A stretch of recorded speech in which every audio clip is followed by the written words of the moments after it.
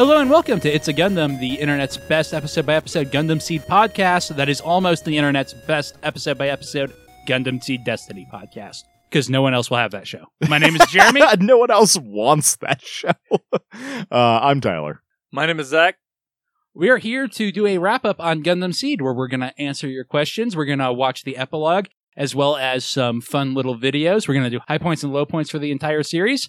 Hopefully it'll be a good time, because this is the last idea we could come up with, the stall starting Gundam Seed Destiny. I'm actually really excited to start Destiny. That first episode's good. I've got a few more ideas to stall, but they won't let me use them. Like what? I don't Watching think you all of pitched Code them. Geass. Not even doing a podcast on it. Just watching it. Yes, watching Code Geass, making you watch Data Live, even though I don't think it's very good. Eating some ramen. Making dinner. Yeah. Beating Sekiro. That would do it. Playing some Persona 3 Battle Arena? Is that 4. Is it 4? Okay. It's a good game. I like ARC games. Could play Gundam Battle Assault 3 featuring Gundam Seed, the GBA game. Okay, that I know you've Yeah. told me that it's a Game Boy Advance game a couple times, and I just always get confused by that because Battle Assault 2 was for the PlayStation. Man, I haven't played that in forever. I should plug that in and play some terrible Street Fighter clone. All right, so what did we think of Gundam Seed? We'll start with you, Tyler, because you'd never seen it before. Like, how is the podcast for you? Well, I mean, the podcast was fantastic. The show, what I would say, is pretty good. I think I have always liked the concept of Gundam as... Mecha are cool. Yeah, mecha are cool. That definitely is way up there. I also like shitty teenagers in wartime situations. And Gundam's got a lot of both of these things going on. And Gundam Seed is actually probably, I mean, to be fair, I haven't watched a huge number of them, but Gundam Seed's probably the best one I have seen. Probably what soured me on it a little bit is that I watched Code Geass halfway through recording this podcast. And I hate to admit it. I hate to admit that I agree with Zach. I think Code Geass is the better show, but clearly it's influenced a lot by Seed. Yeah, there's no denying that. We don't get Code Geass without Seed, whether you think it's better or worse. And, No, I'd never try to deny or promote that. I just think Code Geass is better. and for definitely worse, we don't get Cross Ange. Cross Ange is fun. I wouldn't say it's good, but it is fun. We don't get, what's it called either? Buddy Complex. Actually, we might still get Buddy Complex. Yeah, you might still get Buddy Complex, actually. Might still get Cross Ange, too. Those were distant enough. Well, but Cross Ange was produced by the Gundam Seed guy, so there's a very solid link there. That is true. I mean, I have some specific, very high points in the series, but yeah, I would say overall, I enjoyed the show. Making the podcast has been a blast, though, so. Zach, do you have any final thoughts type stuff, since that's where we are? Gundam Seed is still a very solid show. I mean, I've ragged on it a bit, in the second half of the second parts of it. I do feel that it does kind of nosedive, and I think Code Geass is, in general, a better show. But I also think that Gundam Seed is definitely worth your time. Like, it's definitely worth watching, especially because as of right now, it's still available on Crunchyroll, and, Code Geass isn't. I would actually also say that the other reason it took a sour turn for me is around the time I watched Code Geass. Also, Kira became Jesus. There are a lot of problems with some of the ways that Kira's power scale increases so dramatically. I'm not even concerned with that. It's more that the overall tone of the show shifts from, like... It starts being all about everybody's a Saturday morning cartoon villain and not the shades of gray that the series was up to that point. Exactly, yeah. No, it became a lot more like Kira's band of rebels are clearly doing the right thing, no ambiguity. It becomes a lot more power fantasy in the last half, and I do really like that as a metaphor for growing up and figuring out what you're supposed to do, and the chaos of being a teenager and just kind of doing stuff because you have to, versus starting to do things because they're what you want or need to do. So I actually really like that turn, but we've talked about it a lot before. It does lower some of the dramatic tension, because it's not like Rao's going to win and nihilism the world to death.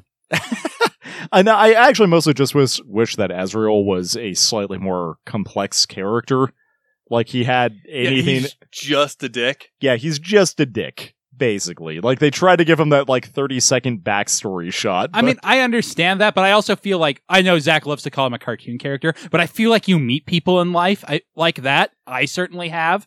I've certainly had to deal with people that are that sort of one-dimensional on the surface. So no, I definitely agree that people like that do exist. It's just when you're making a show like this, especially because all the way up to this point, all the characters have felt much more multidimensional. You've got two people on either side that are supposed to be the big bads, but they feel so similar because their goals are basically the same, which really, really kills it, because it's not like I'm doing this because I need to actually protect myself. I'm doing this because fuck those guys more than anything else. That said, the whole, like, everyone coming together at the end and, like, banding together over basically just Kira's ideals of, like, we should be fighting for a reason, and that reason is not annihilation. And Izak's turn in particular on that really, really works. No, I definitely agree with that. It's just at the highest level, the two, like, controlling forces are too one-dimensional. I mean, I've stated my love for this series a lot. It's one of my favorite anime of all time. It's super, super formative on, like, my personal morals. Just because of when I saw it. And I obviously love the series. I will not defend it at every turn. Certainly there are some dumb things, but I think it's probably the most recommendable Gundam series. I haven't watched 00, which I think is the real competitor for that spot, but it's certainly better than Gundam Wing is, even if it's not as good as you remember Gundam Wing being. And while Zeta Gundam's amazing, it's also very problematic. Yeah. I will always recommend G Gundam, but for entirely different reasons. Yeah, I was actually going to ask about Zeta, but Yeah, I mean, it's really, really good, but boy, is it slow, and boy, is sexism a problem in that series. Yeah, I actually specifically did recommend to somebody on the stream that I'm on sometimes to watch G Gundam and Gundam Seed. That's a weird combination there. Well, because he was like, I'd not watched all the Gundams, and I'm like, well, if you watch Gundam Seed and G Gundam, you'll pretty much have covered the bases. Yeah, no, that's fair, because G Gundam's like kind of the outlier, but they keep doing stuff similar to it now. I think you should throw something Universal Century in there, probably 08th MS Team, because it's short and sweet. I just was recommending somebody, like, this was at the end of the stream and this got mentioned.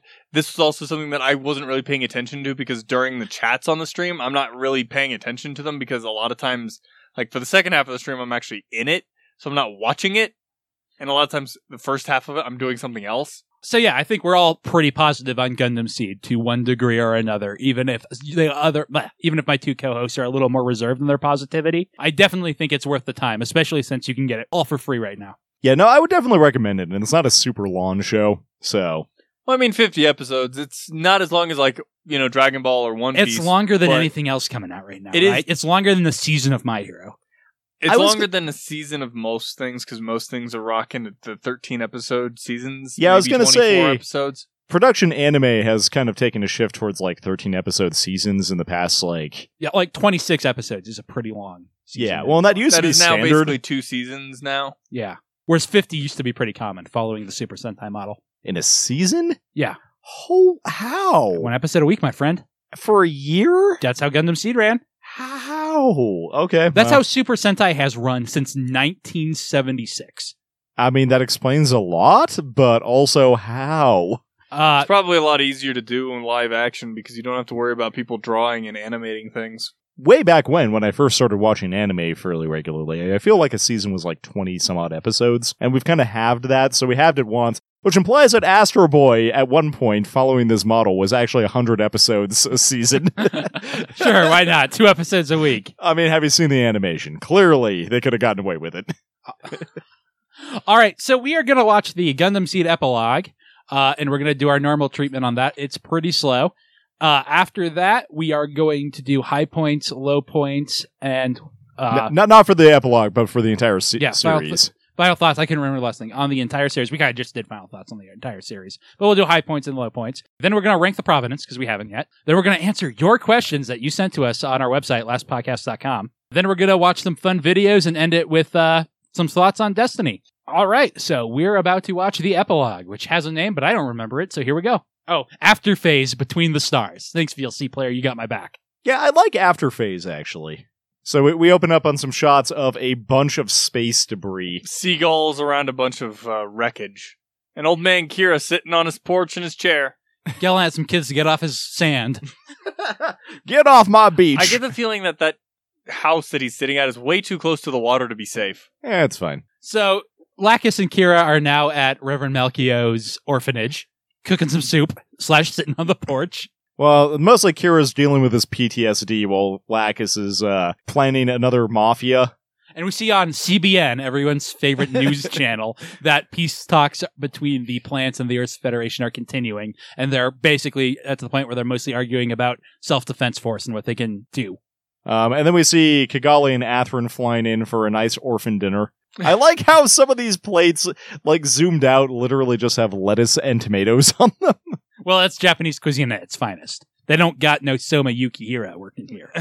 Kigali says something that's trying to be like Kind of uplifting deep. or whatever, and Lacus is like, I don't know how to respond to this, so I'm going to go smile at a child. Well, the child also didn't know how to respond to that, so they just shared a look. And as Tyler pointed out where we were watching, Kigali and Athrun are sitting right next to each other like a normal couple. Kira has insisted there be a child between him and Lacus. I need a girlfriend buffer. It goes bad for me otherwise. So Izak has apparently been promoted and removed his scar. He's now got a white uniform. Yeah, I forgot about the scar. That's a good point, because he said he would take it off after he killed Kira, and then he reconciled. So, that's actually a good detail. In general, the children go out and play, and apparently Kigali and Lacus drew the short straw and have to clean up. Looks like some of the kids are helping, some of the older kids. Kira has gone out to Brood Rock, to brood by the waves. And Athrun knows right where he'll find him. Yep. Or he also just needed to brood and instinctively knew where the base place was, because he took that class skill. But Kira's out watching the space debris be pretty while it burns up in the atmosphere. Athrun walks up to Kira and just, like, looks at him. Kira's like, the fuck am I doing here, man? Like, what are any of us doing here? The way this is, like, kind of set up there, still really going through on the side of trying to make these guys shippable or put them as a couple. Because there's a couple of, like, looks Athrun gives Kira as they're coming in. Yeah, I mean, we make a lot of fun about that, but really, like, I feel like Athrun's just very concerned about his friend. Yeah, I was going to say, I love that joke, but in a good friendship moment here, I do think it is more Athrun just, like, coming out, and Kira's, like, actually opening up to him and being like, I don't even know, man. Why am I still alive? I tried real hard to die fighting Rao. It's just one of those things that I think we mentioned it before. It's real hard to show a really close friendship between two guys without having people go to the low-hanging fruit, I guess. Yeah, it is. Because guys never open up to each other. Kingdom Hearts, which I'm getting super into, the fandom has that problem with Riku and Sora, who have a very brotherly relationship, but they're vulnerable and stuff, so they must be gay, right? I mean, I feel like that one makes perfect sense. They grew up together, they've shared a lot of the same weird experiences. Yeah, except for Sora and Kairi are so together. Like, they're like Disney level of one true pairing. No, anyway. I meant not Kira and Athrun? No, I meant Sora and Riku not being in a relationship. Oh, okay. Like, them being, like, just basically brothers makes a lot of sense to me, so... Anyway, back to Gundam Seed before Zach rebels and takes this podcast away from us. I'm going to go do my own Gundam Seed. I like how Reverend Malkio is just sitting in front of the TV while Kigali is literally chasing the children around the house. Well, he's blind, so he's watching the news. So he's listening to the news. I like to believe that she's basically, like, being a gremlin. Yeah, she's definitely, like, tackling them and stuff. Oh, man. Well, we got to make him do chores. I love Kigali so much. She's fantastic. It's a shame she never really gets to I do know. anything. They even gave her a mobile suit and she didn't get to do anything with it. Meanwhile, back at Brood Rock, Athrun's like, I don't know, man. I literally tried to kill myself. I had a nuke ready and everything. Your sister and my girlfriend made it so that I wouldn't do it. And he's basically like, man, we got to do something to keep humanity together, I guess. And Lacus like, I'm a thing. Orphans love that, right? They cut to Lacus, and she's got this kid on her lap who looks super awkward. Yeah, he as she looks starts very singing. uncomfortable. I think he has just realized puberty has hit him. And that's the look he has right now, as this pop idol has pulled him into her lap. Meanwhile, we now do some sad cuts. First is Maru, who still kept Moo's hat and is just on a sofa imagining Moo across from her. I was to say, is there any way we could back it up a couple frames? Because I want to point out her sweet coffee pod she clearly got from Waltfelt. Look at that. What is that? Anyway, Interesting. it's like an alembic. We get a shot of Sai, who's like working on a computer, and he's got this corkboard behind him, which have shots of everybody, including A bunch of pictures of Flay. No, to be fair, he's got a bunch of pictures of everyone else, too. Yeah, and a lot of the ones with Flay also have other people, but he's got... only two of those pictures have Kira in them, and they're group shots. And he's got 2 pictures of just Flay, and that's the only, like, person he's just got He's also got one solo of pictures of. just him and Cuzzy. Well, because he's his best Well, he's also got one of him and Tall. So. guy. I would say his best living friend. Yes. But like, Because he never stole his girlfriend. honestly, it kind of seems like Sai is mostly moved on from like the rest of it, and it's just their memories now. Yeah, it looks like he went out and got a job, actually. Yeah, I think. it looks like he's the one that ended up best adjusted out Or of maybe the he just lot. went back to school. Yeah. Like, hey, I can transfer back here, right? Semester's starting. So we didn't get a chance to comment on it, but Maru having the 2 officers' hats in her study now, Yeah. it's very sad. You should have bought another one for Nataral. There was an animation budget to show anyone but Moo. I get the feeling that the second hat actually was Moo's hat. Like, Yeah. as No, Jeremy said. one is Moo's, definitely. No, I'm saying that it was Maru literally kept Moo's hat. She didn't keep Nataral's hat because she didn't have it. Yeah, I know. And she has her hat, obviously. But she should have bought one. It'd be nice. Buy some military apparel from a foreign nation that you're probably wanted by. It's fine. Walt Felt working with Rambo and Erica Simmons. Erica Simmons. Millie Elliott just having a bad night, staring at a picture of her and Tall. I definitely Yeah. do agree with you. Like, this does seem a lot like she was sleeping because she's wearing her pajamas and the lights are dim. It's dark outside. And she must have had like a nightmare or something. That's that's kind of the implication I got or there. maybe Like, she just couldn't sleep. I stay up all night thinking Yeah. about stuff Yeah, like like- that, so... Same. She's had, like you said, bad night. Either she woke up in the middle of due to a nightmare, or she just couldn't sleep and she's just sitting there remembering, Tall staring at his picture. Yeah, it's really sad. I love Millie so much, and I'm sad things don't work out for her. But hey, war sucks. So then we get some nice trash mobile suit shots like this is a credit sequence or something. Wait, was that on the moon Yeah. where all the debris was? Okay. Where Were the they Earth sh- space got Yeah. shot.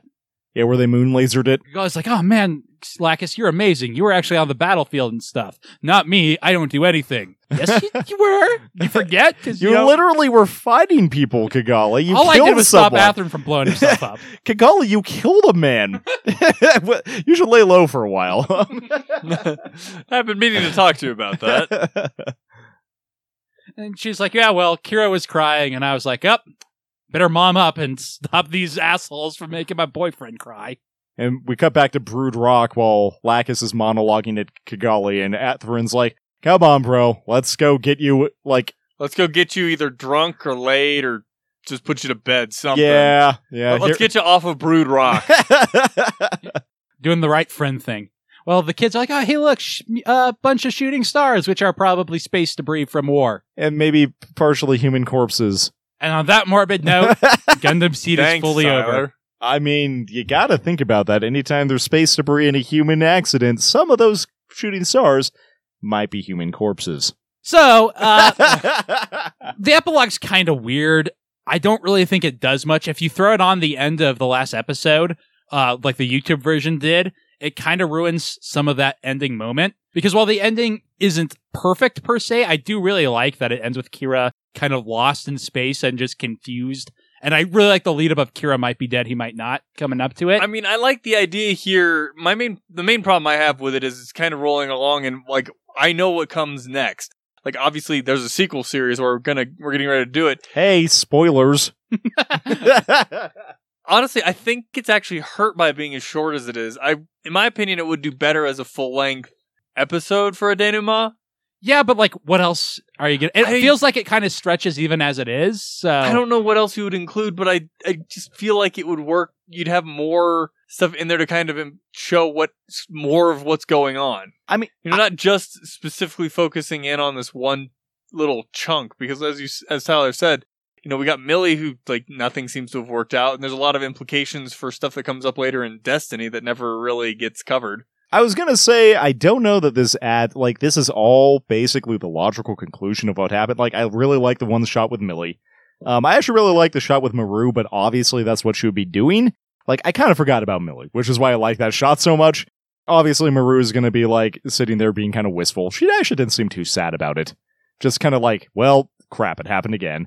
But, like, this entire thing is, like, the obvious logical ramification of what happened. So, like, it feels like it was completely unnecessary. Well, it felt a little bit like with Maru. It felt kind of like, yes, it happened again, but it's also a situation where he went down doing exactly what he said he was going to do. So, like, that's not really a surprise. That's the kind of, person and hero Mu was. So it's like, yes, he's gone, but... He may have gotten into some cool uncle fights in his time, but he went out a hero. Yeah, pretty much. I don't know. It's okay. I like some of the shots. Actually, the whole Kira Athrun moment on the beach is pretty good. I don't know that it adds a whole lot. Like, I really liked the ambiguity that the series actually ended with. Yeah, I like it a lot more as an ending, like I was saying earlier. This, like we were saying, just doesn't add that much. Yeah, I just feel like I said, I feel if you're going to do something like this, you need to make it into that full episode for the denouement to actually go into it.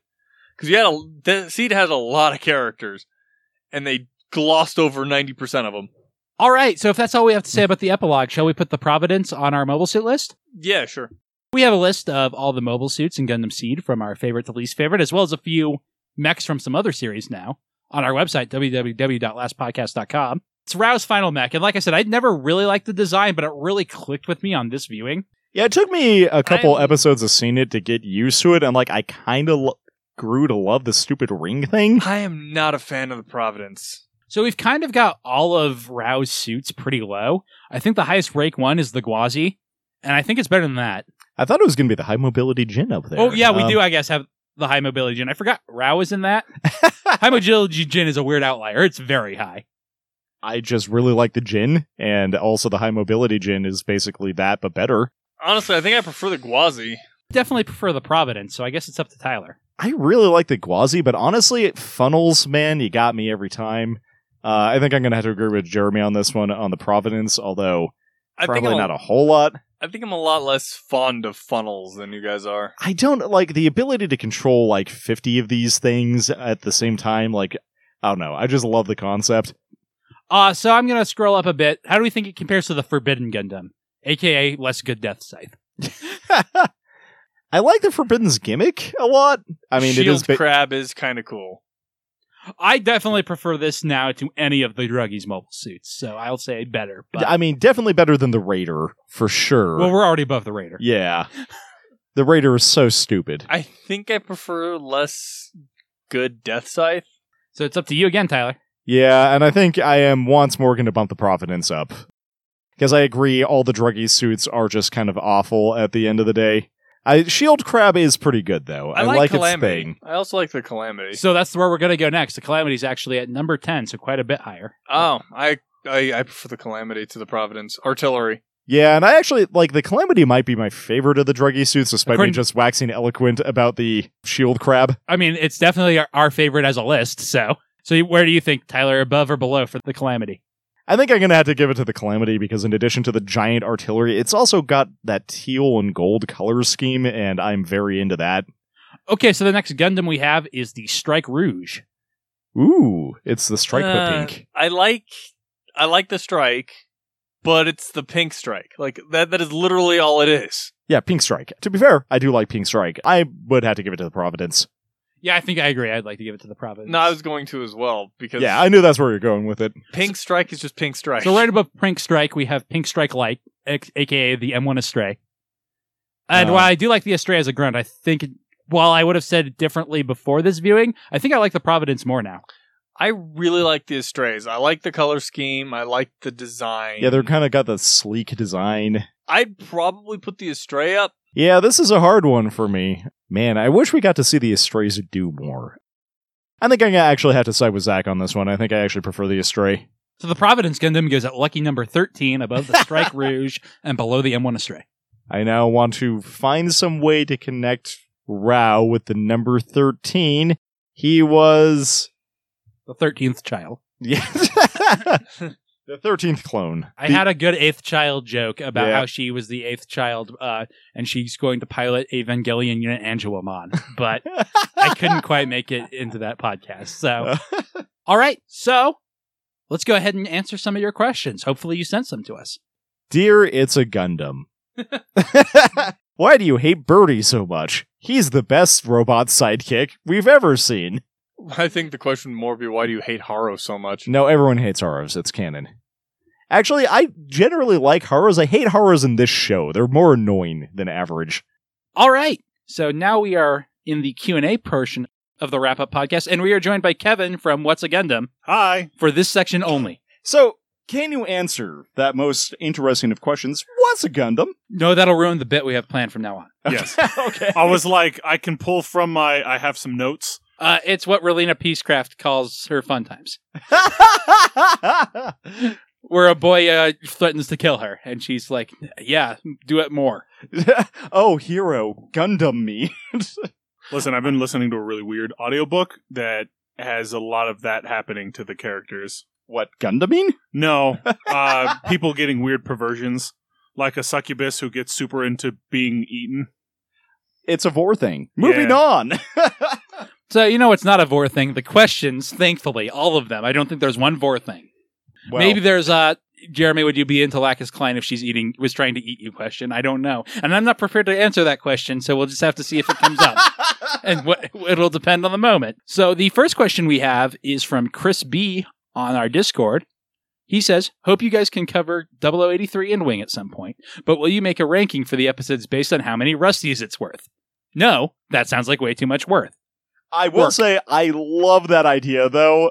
It's an interesting idea, and you and Kevin are basically covering Wing for us on a just in case Tyler screwed up and didn't get the episode out. So that answers that one. My question is, though, how on a scale from how many Rusty, 0 to 10 Rusties?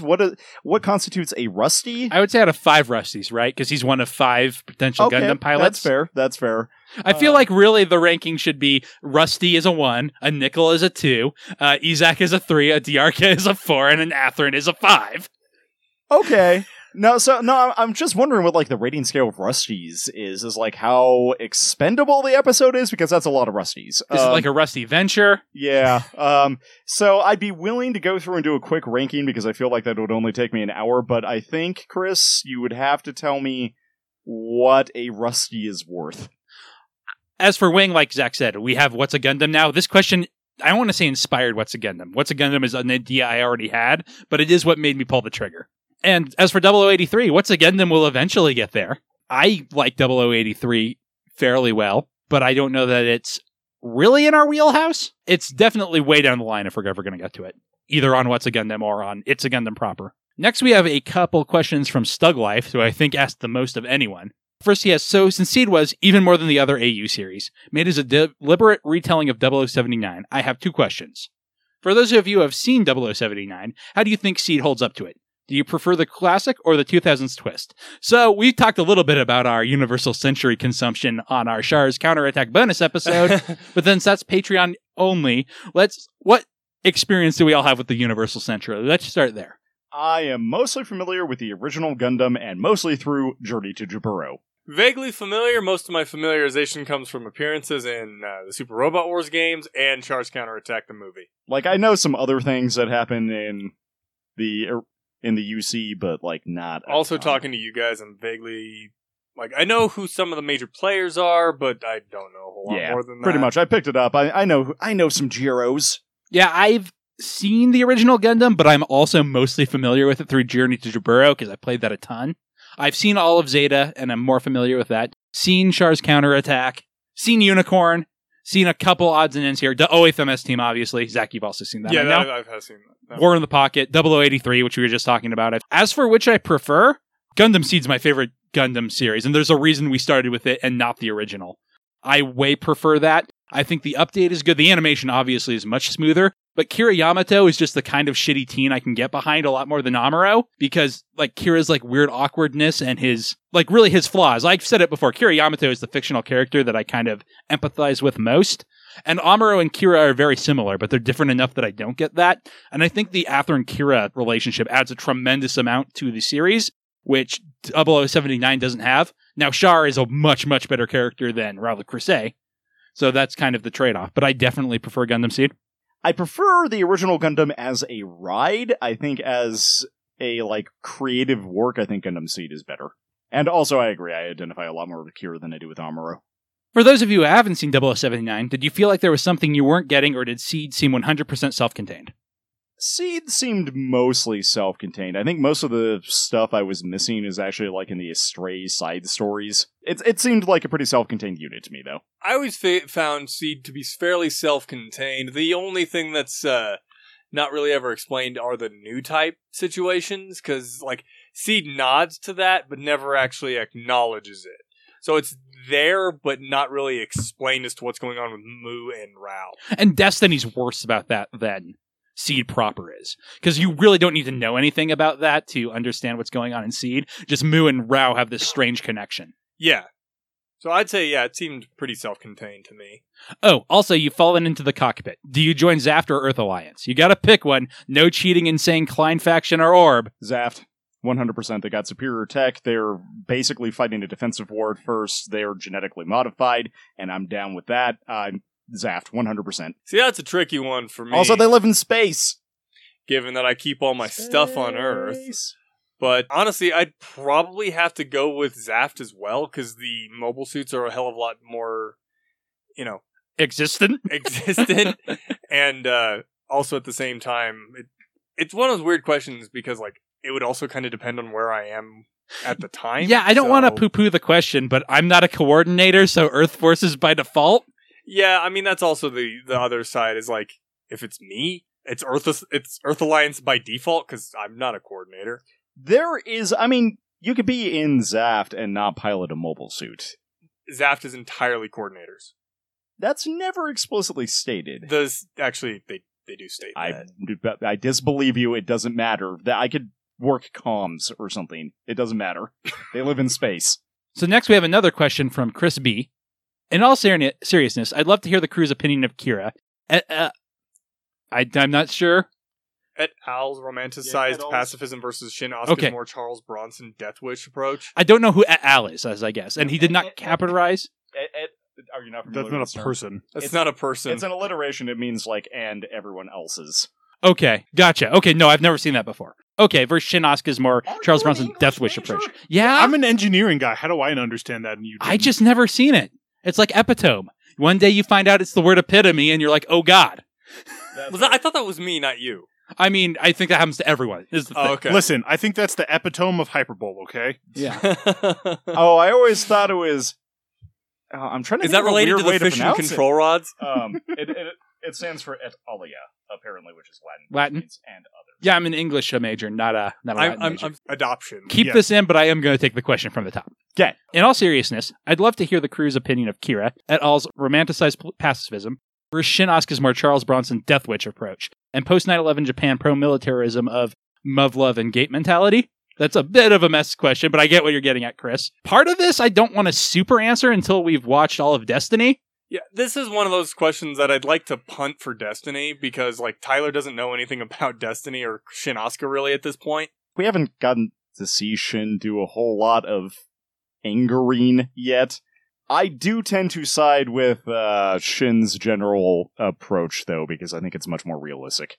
As for the post 9/11 Japan pro-militarism thing, we talk a lot about, like, what I feel Japan is reacting to America trying to embroider it in its conflicts, but we're not experts on that, and I haven't really seen Gate, which I think is the big, like, touchstone here, because it's, like, almost military propaganda, right?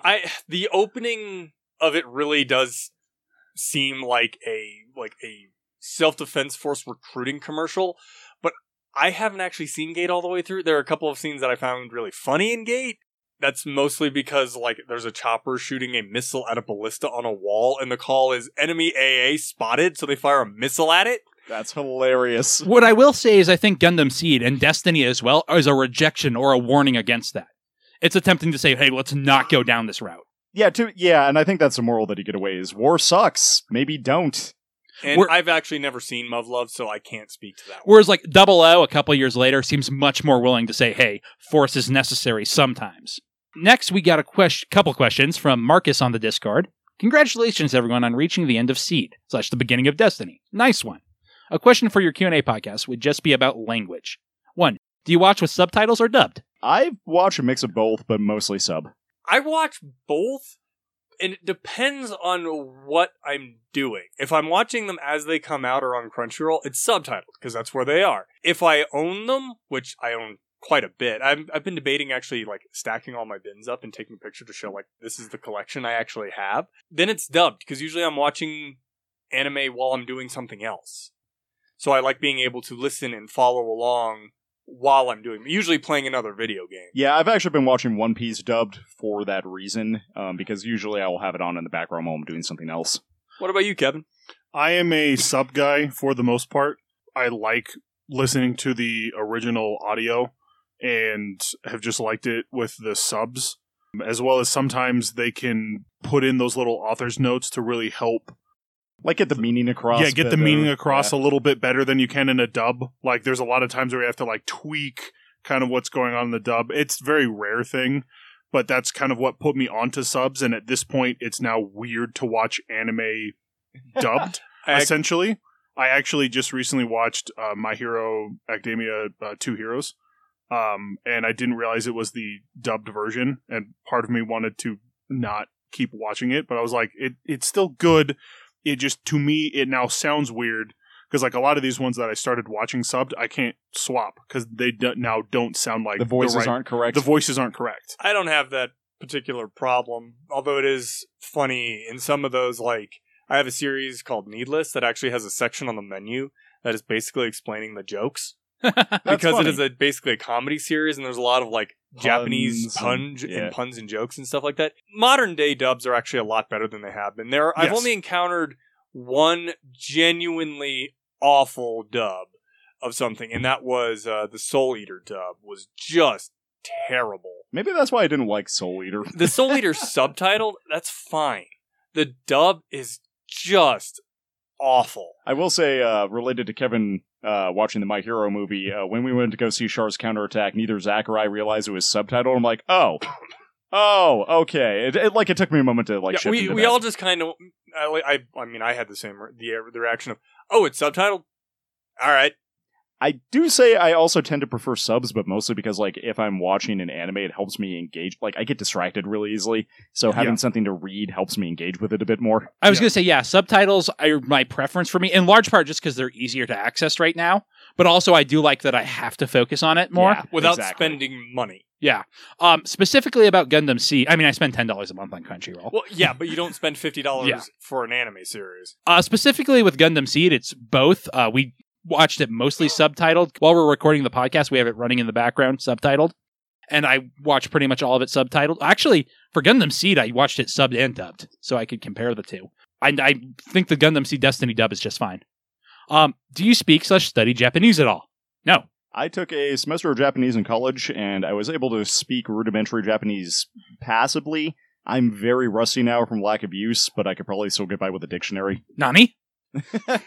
I thought about it at one point, taking a class on it, and I actually, briefly debated taking somebody up on an offer when I went to a job fair to go to Japan to be basically be a native English speaker for people to talk to in school. But then I remembered I struggled to learn French, and that's at least an Anglican or Latinate language. Japanese is arguably, I don't know, it feels more structured to me than a lot of I think because it's so different French too. is using the same letters. That doesn't matter a whole lot to me. They don't pronounce them the same anyway. I don't have a real good head for learning languages. That's fair. So, I thought about it. No, I don't speak Japanese. No, I don't study Japanese. Although I kind of want to try at some point, but then I'm like, yeah, but when am I going to fit that in between trying to build Warhammer miniatures and playing video games and watching just schedule anime? an hour for it a week. That's really all you need to do. I don't schedule anything, Well, that's Tyler. my point. You just need to schedule it. Yeah, and for me, Kevin. I don't, but I'm kind of in the same boat as Zach as I would like to. I actually picked up a couple of kind of learn Japanese workbooks. The issue I kind of face right now is, so who do I practice it with? So that is really kind of the thing that I struggle with. I learn by doing, so I kind of need somebody to bounce the language off of in order to pick it up. And preferably someone who actually knows how to speak it. Yeah, speak it fluently. A class would be great, where even if I'm practicing with other people, having somebody fluent being like, no, you got this thing wrong. Yeah, even if you're just doing that thing where you pair with a buddy and then the teacher walks around and listens for a bit. Yep. Yeah. A language class would probably really help me out a lot if I wanted to learn Japanese. The problem is the time. I just don't have that much free time, and it's just one of those things that's kind of on the back burner. Doesn't it always come down to time when you actually become an adult? Yes. Well, even before I became an adult. I squandered so much of my youth when I had so much energy. I could have done so many other things. Related question he has later is, has watching Hours of Gundam inspired you to study Japanese/study Japanese harder? No. No, not really. Honestly, if it was, it wouldn't just be Gundam. It would probably just be anime in general. Yeah, if anything, the reason I actually wanted to pick it up in the first place is that there are a bunch of random video games that no one ever did an English translation of, and that is why I wanted to learn Japanese, is so that I could go read them. And I got through a couple of them back when I remembered it better, and that would probably be my motivation to ever pick it back up again. How do you think the subs/dubs are in Seed overall? Subs are fine. I really wish the new dub was out before we were answering this question, because I'm very curious about it. I honestly thought both sides of it were fine. It's a good dub. Yeah, I think the dub that we had was pretty good, actually. I like most of the actors. It's kind of right on the cusp of when they were getting good, so there are some things. And the fact that it didn't do well created some problems. Like, they translate Lacus's first song and not her others because it didn't make sense because it didn't get the success it should have. If I'm entirely honest, I actually don't like it when they translate songs. I don't like the inconsistency. I would be fine either way. They always sound better in Japanese. Because they're made for that language. Yeah. And if you do a direct translation, then it sounds awkward. If you don't do a direct translation, then it's changing the beat on a lot of them. Yeah, so specifically the Radwimps, who did the Your Name soundtrack, have translated their own songs. So they actually basically wrote English versions of their songs. So because it's the actual artist rather than just somebody translating it, it's literally them all right, we're going to write an English version of this song. It actually comes out working pretty well. I still prefer the original Japanese because that was what they wrote the song in initially.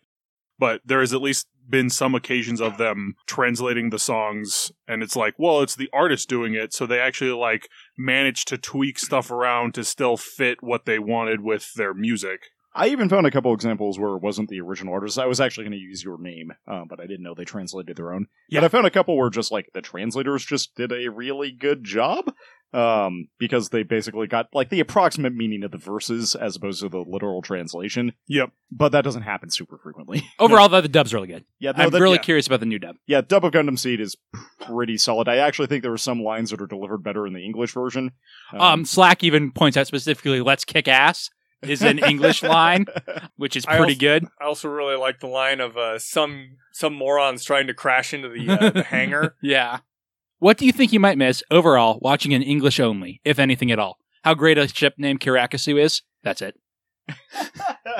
Because of the LR confusion, it rolls right together in Japanese. Yeah. You said ship name, and so I was immediately trying to think of Kirakasu. which ship. I saw his mind doing that. No, I don't think you actually miss anything. Gonna be fine. Specifically with Gundam Seed. I'm not sure this holds true in all dubs, but the Gundam Seed dub is very solid. It doesn't hold true in all dubs, but in the Seed one, it definitely is fine. All the best for Destiny, guys. P.S. I've started watching Full Metal Panic as my palate cleanser. Any thoughts on FMP? I like when they put it in Super Robot Wars. I really like Full Metal Panic. It's on my list. I've only heard good things about it. Full Metal Panic is a series that's half comedy, half action, because they've got the comedy slice of life high school anime going on, and then they go out and do mecha things. I think it's a lot of fun. I still need to watch Invisible Victory. So if I can ask a question, how much is Sosuke that's his name, right? Sosuke Saguro, the sergeant? Yeah. How much is he a parody of / reaction to Hiro Yui, and how much is that is just my thoughts on it coming from Full Metal Panic at a very sideways glance? Oh, you know what? That's a good point. I never thought about it like that. But yeah, he actually pretty well is he's got a little bit more of the serious thing where it's he's a child soldier. I don't think he's the same character. And he all he understands is combat because that's what he's done all his life. So he has a lot of these full tilt things where he gets into trouble in school because of them. Although there are a couple of ideas that wouldn't go over so well today, like he gets in trouble for carrying a loaded gun on school property. To be fair, probably about the same situation in Japan as it was then. But yeah, in America, pretty different context. Tangentially related, Alex watched Die Hard for the first time ever last weekend. What did she think? Oh, she loved it. Oh, it's good. It's great. I mean, we didn't watch it this Christmas, but it was continually on the background. And the number of times I just got to see I read about them in Time magazine bit, which is a good bit. There are so many good bits. I really like no bullets. You think I'm stupid, Hans? I have a mission. Actually, I really like it when Hans reads the shirt and he's I have a machine gun. Ho, ho, ho. Oh. It's very really good. Still one of my favorite lines from that is, "Welcome to the party, pal." The board game that Alex's bosses got her for Christmas They got that line wrong. They put the ho ho ho first. Ah. Bastards. Oh no, more of the story. It's a trashy action flick starring Bruce Willis that's way up her alley, and it's one of the best ones. I was going to say, I don't even think it's trashy, actually. It's kind of trashy action. The problem is there are so many clever foreshadowing things. Yeah. It's time for miracles, Theo, so be of good cheer. So, Mechanical Horses, I just got to listen to the last episode at work last night, and it was a fun ride. I have a hard time thinking of questions I'd ask since I've been in the trenches talking about this show since it aired. Though some sort of chunk discussing the events and suits of Astray would be nice to hear, because Astray is a huge part of Seed, and it's no surprise the manga is still going to this day. I didn't know that seriously? it's still going, yeah. In many spin-off forms, yes. It's not like continually published, but they'll be like, it's time for Seed Destiny Astray XBW. Oh, so it's kind of like the Universal Century spin-off, like, short series that they do? Yeah. I've read Astray, but I've only read Base Astray, and I'm the only one who's read it. I actually think that's a great opportunity for Jumpstart Weekly to have some crossover potential. We could cover it there and have you guys on. I think that would be fun. I like the gold frame and the red frame Astray from the SD Gundam Cross Rays. The red frame's a super good design. The samurai sword and everything. There are a couple blue frame variants that are good too. I like the X Astray pretty well. There's some good suits in there. I think it's weak when it tries to cross over with Seed, and it's better when it's doing its own thing. But there are also frequently times where, like, they do not care about the Seed universe. My favorite being in the first volume, there's a footnote that's like, coordinators have ESP. And I want to put a footnote in my version that says, no, they do not. No, that is a new type thing. Next, we have a question from Alex, Tyler's wife, who says, if two pregnant women get in a fight, are the babies just having a Gundam battle? No, now, they're not Gundams. Yeah, exactly. I know your wife doesn't watch a lot of mecha anime, so I forgive her for this. It's an Evangelion battle. Exactly, yes, thank you. They're biomechs, which means they're Evas. What were they called in Cthulhu Tech? It wasn't Angel, was it? No, like Engel was... Because that was a super cool concept from that series that they lifted from Ava. But I can't remember what it was called now. I think they might have been the Engels, like ENGLES. There's Real Robot NEG Mecha. There are Engels, which are the Eva Engels. robots. Yep. That's what it was. I couldn't remember what they were called. There are also the Nazadi Mecha. Yep. Nazadi, yeah. Oh, there's also Migao Biomecha, which are referred to as bugs. Yeah, because it is Cthulhu Tech. You're fighting the Migo from the Cthulhu mythos. There are also Deep One powered armor. Yes. Okay, that's all I needed. Yeah, they're Cthulhu worshippers. The Cthulhu Tech setting is freaking awesome. It sounds great. The Cthulhu Tech rule set is freaking awful. Listen, Zach, I had this idea when I was working on alternate mech designs for Mechton Zeta, where I was like, hey, remember how we're always talking about how Cthulhu Tech has a really cool setting, but the rules suck? These rules don't suck, and I can make all of those mecha here. Yep. Oh, that's a good point. Yeah, I was going to say just transpose it to another system, I think is... Initially, I were did you that. looking I at did that Savage? with Savage Worlds. Yep, I I was actually going to suggest Savage Worlds, so... Yep, I have all the work done. Actually, I didn't do any of the work. Someone else did. I compiled the work. Now that we have Mechton Zeta, where literally the goal is that, or the idea is that You can build whatever you you can build want. whatever you want. We could just build all of those mecha and just run in the setting. So Bag of Magic Food asked Chris how much he thinks 0083 had an influence over the plot of Gundam Seed, but I think we can tackle that question, or at least I can. Although I pretty much agree with Chris, which is to say 0083 I think has a bigger influence on Destiny. 0083, a bit of it leaks into Seed, but most of it is stuff that's been in Gundam all along that just happens to be in both, like all sorts of Death Star super weapons. So Samton128 asks, I have two standard questions for you guys, and one that's more hypothetical. First, which character do you feel has the best arc in the series, and why is it Diarca? I like Diarca's arc, but it's really a supporting arc, right? Yeah, because I mean, it's a very good arc, but it's not front and center, and it is happening in the background for most of the series. It's one of the things that makes Gundam Seed a better series than a lot of other Gundam series, and honestly just a lot of series, because it makes this a theme and not just one character's arc. Because Diarca is going through basically the same transformation Athrun and Kira are, but in the back. Well, and even Izak is going through a form of the same arc. It's not the same one, but it is a different form of it. I'm glad you brought up Izak, because I think he's my candidate for best arc. I was actually going to say I think I like Izak's better than Diarca's. I think Nataro actually has my favorite arc in the show. It's a good pick, too. I think mine's Nataro. I'm torn between either Nataro or Flay, because I really do like Flay's arc. I don't like her as a person. but I like her arc and I like her character a lot. Yeah, my problem is that her arc just kind of like it Her arc kind doesn't of feel fizzles. quite finished. I guess Yeah. it's more, I like the potential that Flay's arc should have or has, but wasn't realized. So Yeah, it it's got probably like gotta be halfway Nataro's. there, and I liked where it was going, but it never really came to fruition. Honestly, if they'd gone with the original plan for her with the giving her the Strike Rouge and doing that might have actually made her arc go, to fruition instead of just kind of like ending and then yeah, dropping down. And my pick for Izak is I just think he gets the most conflict. He gets to be in that ship. And like, he's the one who comes around kind of without contact with any enemies. He does actually have those moments with Flay. And I wonder if more screen time between Izak and Flay would have made the series better. What influence they would have had on each other would have been very interesting to well, see. hey, people are already shipping them based on seeing each other once. Yeah. And he's even kind of there when he talks to Diarca about it. Yeah. Because Like- he's already questioned, like, as soon as Lacus Klein is a traitor, he's like, are we doing the right thing? And Rao's like, oh, they're just trying to take advantage of people thinking that way. And then he has that conversation with Diarco, who's like, whatever, man, you do you.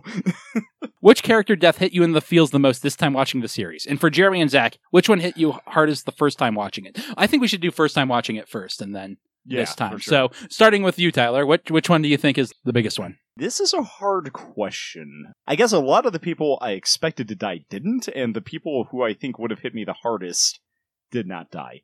Or at least stay dead. There's the weird thing that there's Neo Roanoke, who I feel like we should ignore for the purpose of this question. The obvious answer is Moo, but honestly, it didn't hit me that hard because it was so well telegraphed, right? Like, But the thing is, he should die 20 episodes before he yeah, dies, there is right? that. Because Kira dies there, in air quotes. It doesn't make sense to kill Moo there. I think it was actually probably Nataro just because of how brutal it was, and it was kind of unexpected. But I kind of expected her to live, then she didn't. For me, the first time watching the series, it was Moo, because I actually didn't think he was going to die because he'd gotten to the last episode. Even though he was beat up, like, it was a dramatic moment for him to stop the blast. And then, like, later on, one of the things that they removed in the HD version is at the end of the series, in the actual, like, the standard version that they released, before Destiny ever came out, was there's actually a shot of Moo's helmet floating in space. You've mentioned that a couple times. So, like, that's why that death hit me the hardest the first time around. And for me, it's Maru's reaction. And, like, she has a dead boyfriend already. yeah. And, like, her just, like, you promised you'd come back. But- Like, and then she sucks it up and moves on because it's not time to grieve yet. yeah, well, because she's got to do captain things. Maru is so cool. There's that reaction from Maru. Yeah. But this time through, it was definitely Nataro. Same. It was that Nataro this That time. death is so brutal. It's so brutal, and also part of it was because I knew, as frustrating as it is, that Moo's not death is dead. undercut. Yeah, it's undercut by Destiny, and like you said, the death is so brutal, and it is like a last heroic action by Nataro that ends there. And it's not deserved. Not to say that Moose is, but Moo is in a combat situation, throwing himself in front of the woman he loves, whereas Nataro is just doing the right thing. And she's trying to save a bunch of people. Well, to be Well, fair, she does save a lot of people. it's actually kind of symmetric in that respect. Yes, that's true. And it also ends up being like a wasted sacrifice because Rao destroys the shuttle that all the people that she saved are on. So that really reinforces that like true tragic death of that character. Lastly, if they had kept Kira dead after his battle with Atherin, what direction would you have liked to see the show take? Would you have still wanted Atherin to change sides, and would it have had made sense at that point? I don't know that Atherin would have changed sides. I would have liked to see the remnants of the Klein faction, because I think that probably would have happened anyway. Try to push Zaft in a different direction specifically. I feel like that's what would have happened is Atherin becomes her inside man. I think He has kind of a death wish, though, so... I think the same thing. Like, I think Atherin doesn't necessarily change sides to the Earth forces. I think he does join up with Lacus and the Klein faction to take down Zaft and try and establish peace through basically the Three Ships Alliance. But in that case, you're also missing the Archangel if you let the series play out the same way. Yeah, I was going to say, this is something even before this question. Like, Mike's pitch for a comic book, and like, this will never happen. No one has the right rights, is to write this what-if comic of what if Kira had stayed dead. And it's very interesting, because if you don't change anything, and he is asking us to change stuff, but if you don't, the Archangel goes down at Alaska, right? The Ark is dead, Izak probably goes down fighting it. So that wipes out the majority of the cast. There's Lacus Klein, who probably steals the Freedom Gundam, I think but that's so doesn't have a happens. pilot for it. I feel like it could be Atherin at some point, though. It could be, but I think the plan... I'm kind of projecting onto the plan. I think the Klein faction's plan is we steal the freedom, they are giving Athrun the justice, and then we get him to defect with it, and then we steal the Eternal. But that's a good plan, actually. But I think without the, like, hey, go see Kira, Athrun, like, is just put into more madness, and I think eventually he ends up committing suicide by battlefield. I think the dramatic version of that is Lacus ends up in the freedom, and Athrun literally throws himself on her beam saber. Because she's not going to kill him. That's fair. But also, if we're going realistic, the Eternal doesn't make it out without the freedom coming to save it. Yeah. Okay, so the question is, does Lacus pilot the Eternal or the freedom? Because she can. Yeah, I think she does, but I also, like, as tragic as this sounds, I don't think she's a good enough pilot to turn the tide. That's fair. I mean, that's not her training at all. Orb burns, but I think the Kusanagi still makes it out. And Raul Le Creuset's plan basically goes off, but the Kusanagi is floating out there with the last, like, remnants of humanity. Which is the super bleak how it goes if we don't change anything. No, obviously... I'm kind of okay with that, honestly. The change I make, and it's a little tricky, is I have them, like, when Mu shows up and is like, hey, you know, we're gonna blow up. They go say, hey, Diarca, get in the Buster, like, this is what's going on. We don't trust you, but we need to a get pilot us out of here. Which is, like, they didn't, because at that point they could have before Kira showed up anyway. Yeah. And I think in that case, you also can use more time with, like, having Millie spend more time with Diarca to reinforce that connection with the Archangel, so Diarca stays with them instead of taking the Buster and leaving when they reach Orb. And further, when Izak realizes that Raul Le Creuset sent him to his death because it is Diarca, his best friend, who is telling him this, I think he ends up on the Archangel as well. Basically takes what would have been Kira's slot. Yeah, and in that case, Lacus steals the freedom. Izak and Diarca are able to convince Athrun to join sides. And it's Three Sips Alliance that way. I'm okay with that outcome, too. Honestly, I kind of like the bleaker outcome, because that sets up potential stories in the future, but... Or we do this full Marvel What If style, and Kira's still alive. Because stories like, you know what happens in What If the Punisher's family didn't die? He becomes a Punisher. The Punisher's anyway family dies. It's just later. Stug Life has one other question. I think Gundam 00 has replaced Gundam Seed as the go-to show to throw newbies into the Gundam franchise, having gorgeous animation and a slightly more serious storyline. Okay. Jeremy, you say you consider Seed to still be the go-to intro to Gundam. Defend your thesis. This is specifically at me, if you guys want to throw in. I'm the only one who's really seen 00. I know you've seen a couple of episodes, I've seen about half of the first season. And I've only seen the first season, and I just finished watching it yesterday. Because Gundam 00 is a series that I bounce off a lot, and I actually think that's where my defense comes from. Gundam 00, I think all Gundam series have very slow starts. Gundam 00 is a slog. When you get to episode 18, suddenly it becomes amazing, but it's not interesting until episode 14. My problem, at least the reason why I bounced off of 00 for such a long time, was because, like, the main character of, like, the four pilots, I always remember his name because Setsuna is a very popular name, and I always have to establish it because there's a lot of different Setsunas. Setsuna F, yes, father, I shall become a Gundam, say. Yes, that guy. Is so boring. They're doing Hero again, but at the end of the first episode of Gundam Wing, he has that moment of, I'll kill you, to Relina. Setsuna FSA never really gets that, and he's got this weird obsession with Gundams that doesn't seem to, like, he never seems to really grow a character. He like, other guys does try and be the character around him for most of the first season. Like, I actually do really like Lock-On, but the rest of them, it's like, one guy is, like, schizophrenic or multiple personality disorder. One dude is, I don't even know what the fuck. The scary thing is Setsuna F, yes, father, I shall become a Gundam Sei, is probably the most sane of the Gundam pilots. Lock-On is insane in a very specific way, so you can make the argument that he's a bit more together. But again, it happens, Zach. It just happens way late in the game. And that's my argument for Seed, is I think Seed's interesting from episode 2. Well, Once Kira's you have that very... Kira-Athrun relationship going. Well, Kira's a very, very, like, as you've already pointed out, relatable character. I don't relate to him quite the way you guys do, but even I have that moment of, I can attach to this guy, and like you said, with Kira and Athrun automatically just bouncing in there, and you're getting perspectives from both sides. There's a lot of just baked-in character there. Maru's got a lot, Mu's got a lot, and this is from episode 1. And Gundam 00 has a lot of moving parts, and they all have character representation, which is great from a writing a show standpoint, but it means it takes so long for the characters to develop character, because they're busy representing ideas. And when it happens, the show suddenly gets really good in a hurry. But it takes a lot of setup. Do you think it would benefit from, like, a Kai-style treatment, or do you think they would lose something? It's hard to say, because I don't know, I don't know how I could make Gundam 00 better. I think it can be done. I don't think I'm the guy for it. That's fair.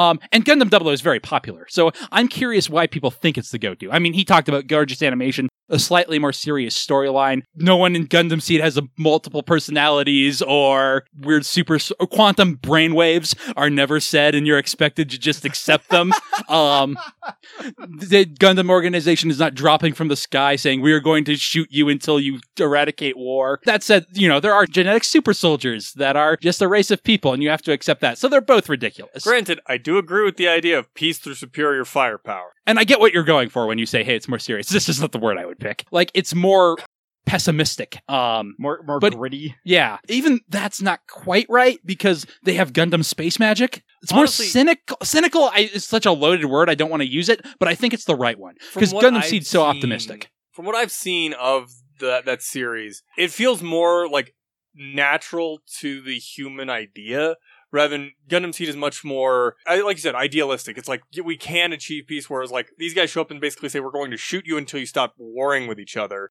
Or at least like try and unify the planet against us. Like that's their plan. And everybody's like, okay, murder everything anyway. So, like that's the reaction of, okay, get better gear and murder them first. So Gundam Seed could then be phrased as like idealistic, yes. Whereas 00 is maybe more pragmatic. Yeah, that's a good fair. way to put it. That's very fair. I don't think Gundam 00 is bad, but I think it's so hard to get into personally. I tried like 6 times and it only stuck this one. Part of the problem is the first time, hey, let's shoot you until we eradicate war just reminded me so much of stuff in Destiny I didn't like that I bounced right off, which isn't fair because I think it's a reaction to some stuff in Destiny and it's a fair one. And it handles the subject with a lot more, like it thought about it a lot more. But like on a surface level, just watching the first episode, didn't really get that. Talking about all this stuff, I think I'm going to skip ahead a little bit. And watch the 00? I'm going to watch Turn A. Okay. Because that actually showed up. Oh, please lend it to me when you're done. So I'm going to watch all of Turn A. I kind of want to watch Turn A too, because I've heard it's weird. This one's all stuff, but I'm going to watch it because I'm interested. I now own 3 Gundam series. G Gundam, Turn A, and Gundam Seed. One of these is not like the others. Is it Seed? How much Sue could a Mary Sue if a Mary Sue was Kira Yamato by Stuck Life? He's way more of one in Destiny, is what I'll say.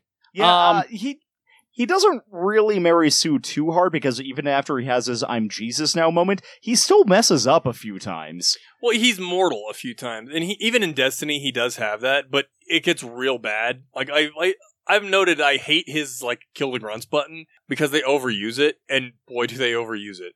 Now that Tyler has seen the whole series, rank all of the openings.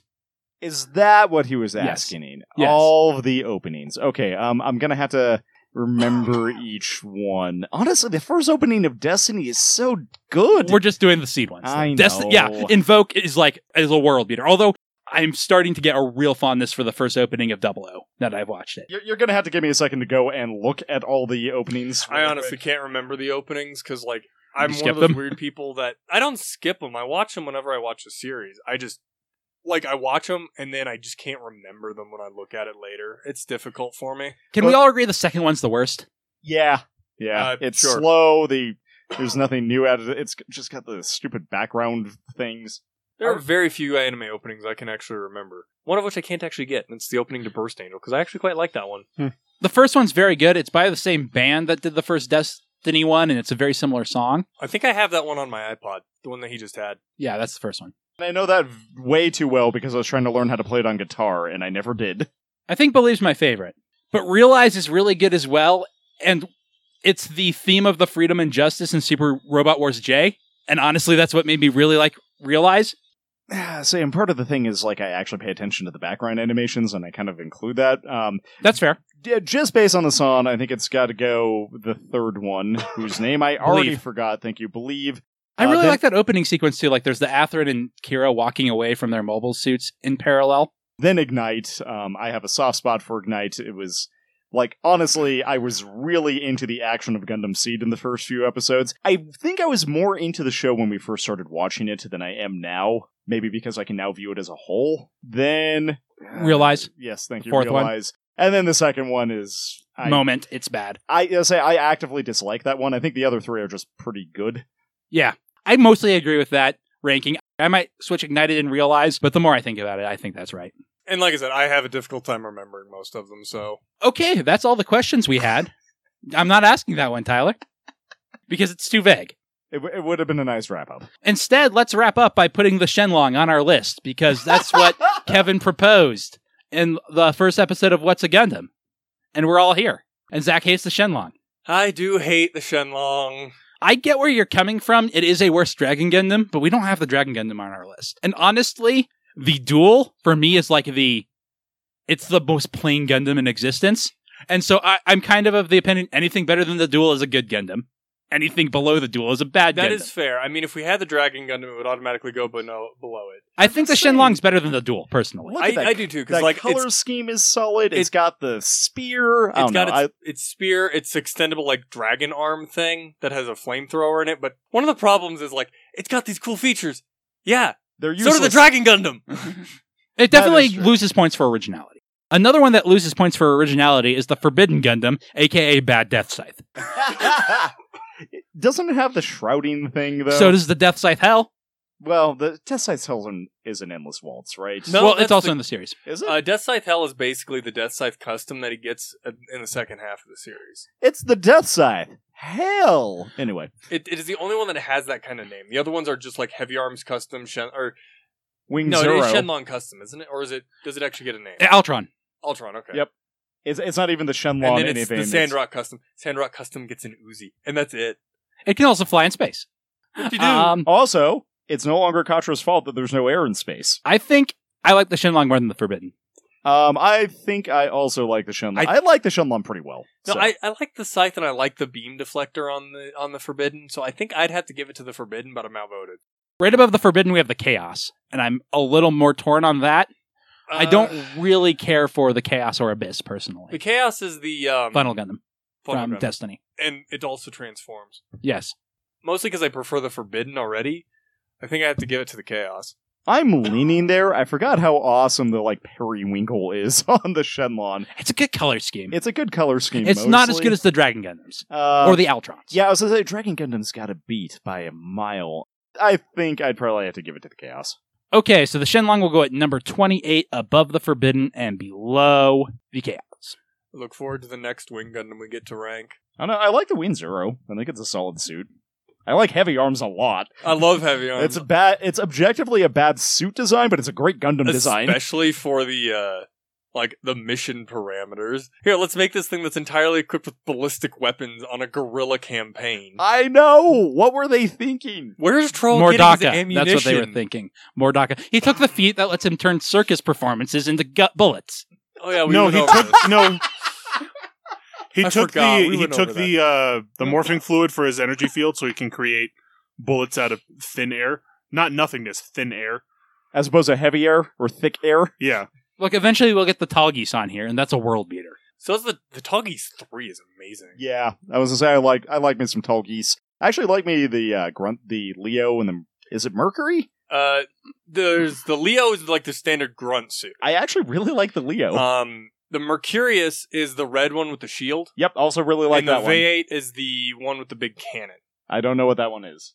I like the Virgo because it's the combination of the Mercurius and the V8, but God, playing SD Gundam is so freaking annoying. So that'll do that for this segment. All right, so are we ready for series-wide high points, low points? Yeah. Tyler, we're going to start with you, as is tradition. High point. Oh man. And feel free to list a couple if we want to discuss a few things. Yeah, I was gonna say the high point because that's pretty Try hard. to go for it. So I think probably my favorite part in the series, and this is like where it's where Kira starts informing his own philosophy, is the scene starting with Kigali and Kira running into Waltfeld at the Euro shop or the Doner Kebab shop, and then the subsequent chat they have with him in his study after that.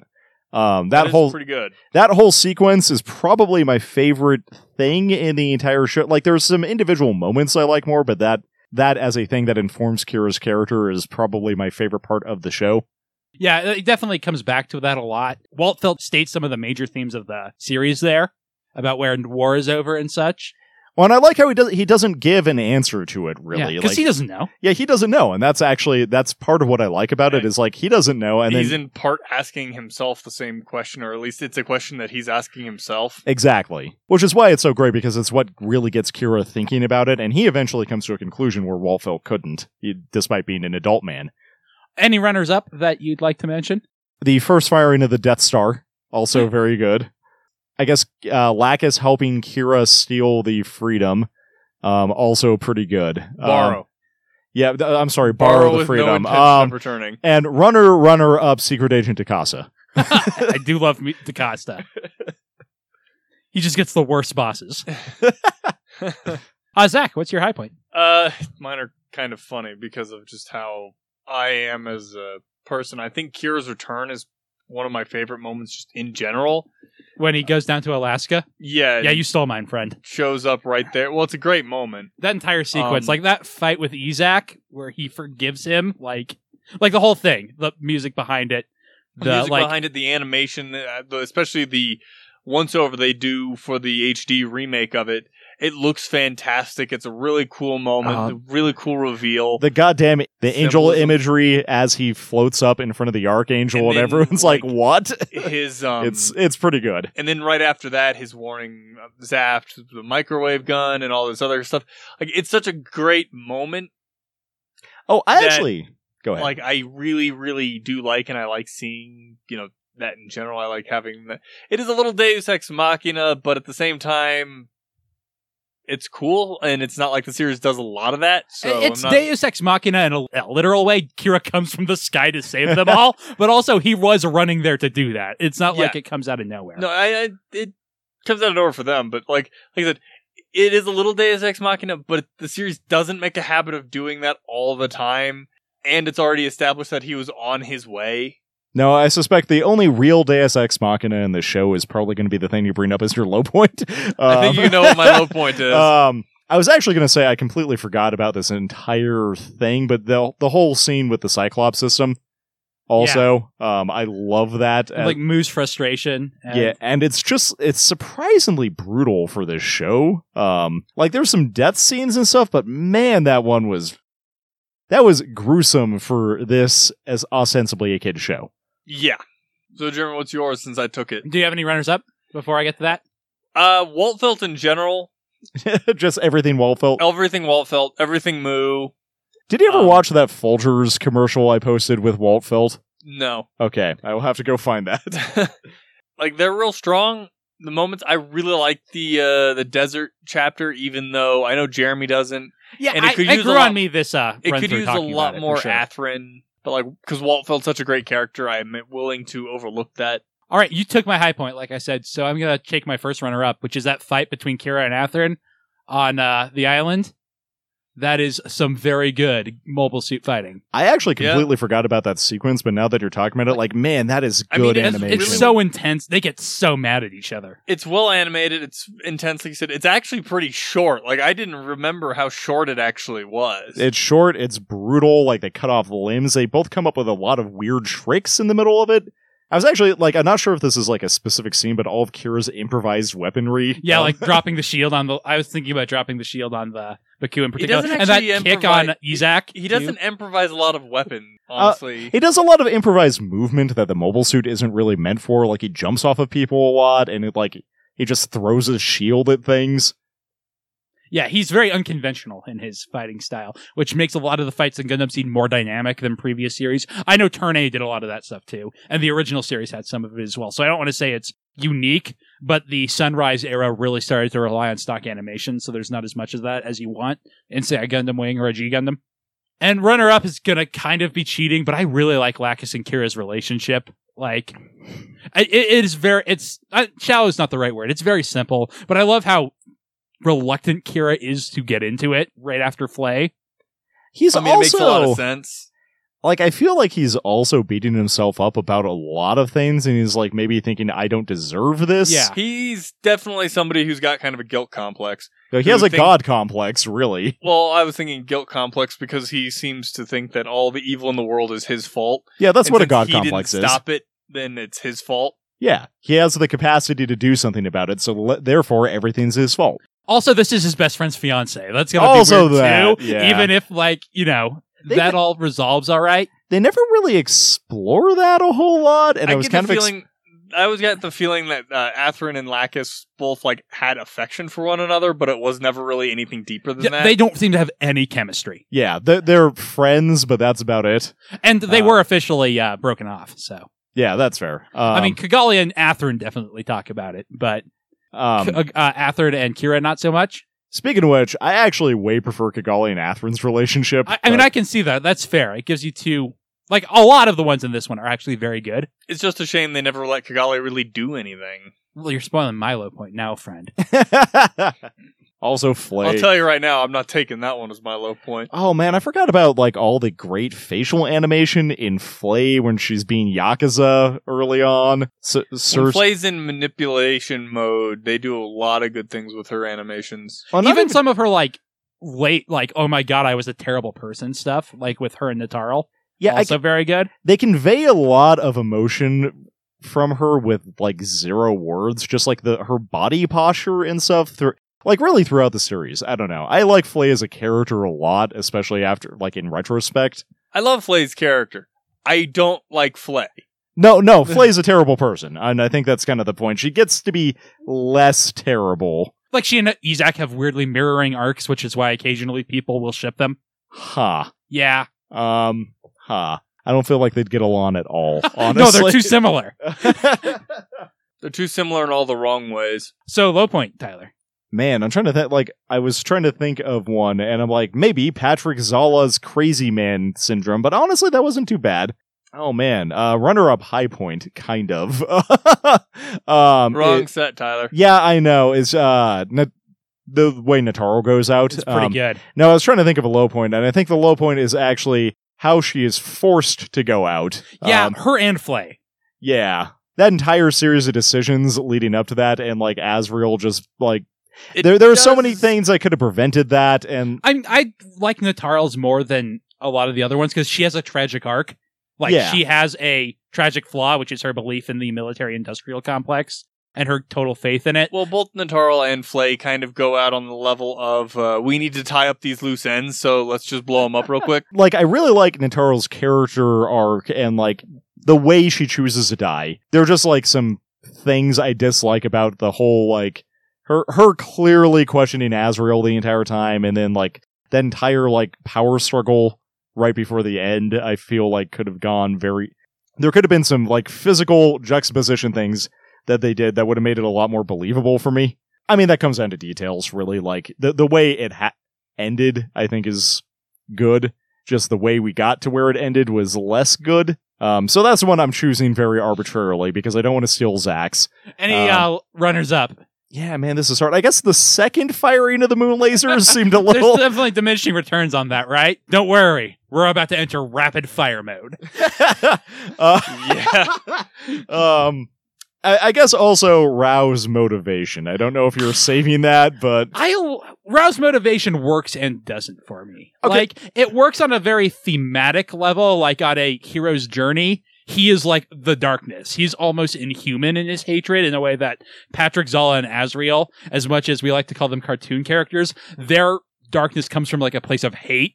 Rao And, is like, closer racism. to a force of nature than he Yeah. is an actual person. yeah, so maybe not his motivation, but the actions he takes based on that motivation seem extreme. So, like, either he needed a more specific goal than burn it all, or I feel it's not so much that, it's more of it because of his motivation, it makes his actions seem a lot more inconsistent. with his Exactly, motivation. yeah. And that's my problem is like he either needed a much more specific goal or he needed much more. Especially from the early on stages. It feels like that when they first started the series, they had a slightly different motivation in mind for Rao. I thought he was more Char at the start, and they put more and more of Char's stuff on other characters as the series went on. And I think Rao's maybe the weakest masked character in Gundam. He and Neo can definitely fight it out for that. I'm trying to think if anyone else can come to that party. And I can't really think of Yeah, anyone. because even though Gundam Wing ain't great, Zex is actually a pretty good character. No, actually, Zex is maybe one of my favorite characters in a Gundam series. Zex suffers at the very end from being like, hey, Char dropped a colony on the Earth, so now you want to too. But up until that point, he's very good. And if you ignore how rapid that change is, once he's changed over, he's pretty good too. There's just like needs some smoothing out there. So Zex is very good. The one in Iron Blooded Orphans isn't bad. I mean, Shard's great. Is there a mask in Turn A? Yes, but he's kind of more of he's a more allied character. He's more like a Quattro. Gotcha. Harry Ord. Yeah, really just Rao's whole thing. Like, he was great in the beginning and he just kind of fell apart at the end because I feel like they didn't know what to do with him. I feel like that happened to a lot of characters, but we'll get there shortly, I'm sure. All right, Zach. Everyone knows, but say it. Kira's death. Yeah, Kira's Deus Ex Machina. Quote-unquote death. You're fine with his death. What you don't like is that it doesn't stick. Well, the thing is, like, I don't like that it doesn't stick, and I really don't like that there's not really any real way explained as to how we could survive it. Yeah, and there is a weird, like, for the longest time, I was told, hey, it's explained in the manga. The thing is, the manga explanation isn't actually an explanation, so... It just explains basically how he got to the colony, right? It doesn't explain how he survived the blast. And to be fair, I don't have nearly as much of a problem with this as you have. We've had that discussion already. So I'm not going to try to take the floor from you. But it was a thing where in my head I was like, oh, there is more detail to that somewhere at least. So that kind of helps it. But the more detail, it's not worth tracking down. Well, it's kind of like my thing with Nataro. Like, if they had just played it out slightly differently, it would be a lot more believable. Well, here's the thing. If there's one little thing that could have explained how he survived that they never really go into, and it would take one line. The Gundam at Orb has an ejection system installed. There you go. Ta-da. Although you never get to see it launch or anything. Well, that would be fine, because you don't have to see it. You can see it in flashback if you do that. Yeah, if it comes up, you can explain it that way. Or, at the very least, it is mentioned. But everywhere that we've seen people having to bail out, it's literally been bailing out. There's not been any ejection system or anything like that. And the timing's too tight for him to have gotten clear. So it's like he just survives because they didn't really think it all the way through. I don't think that's fair, just because I don't think they're like, let's kill him, and then let's, oh shit, I guess he's alive now? No, I think it was always the plan. I don't think, I don't think they thought it all the way through. I don't think they thought through how he got out, but it wasn't important to them as a writing Like, staff. it wasn't part of the plot, right? Yeah, the important thing was he died, quote unquote, and came back. Yeah, and because I'm with them on that, that's why this doesn't bug me as much as it bugs you. It just bugs me because of the fact that usually... There were so many ways they could have gotten out of it. It's so easy to explain it. And then they didn't. And they just didn't. So it's... Like I said, I don't like it. I do like how he comes back, which is why my high point and low point are kind of... It's not making the series unwatchable for me. And then I guess runner-up for me on the low points is the cartoon villains at the end of the series, and most certainly the water arc, the middle of the ocean. I forgot arc. about That's Captain gonna be my Beardo. runner-up. Yeah, like that desert arc really grew on me. And like I said when we were recording it, the reason I said that I didn't like the desert arc is to me it kind of ran together with the water arc, but there is a very clear break. Yep. Yeah, and like the water arc does bring Athrun back, but it doesn't help it. It just feels like padding, and it's not fun.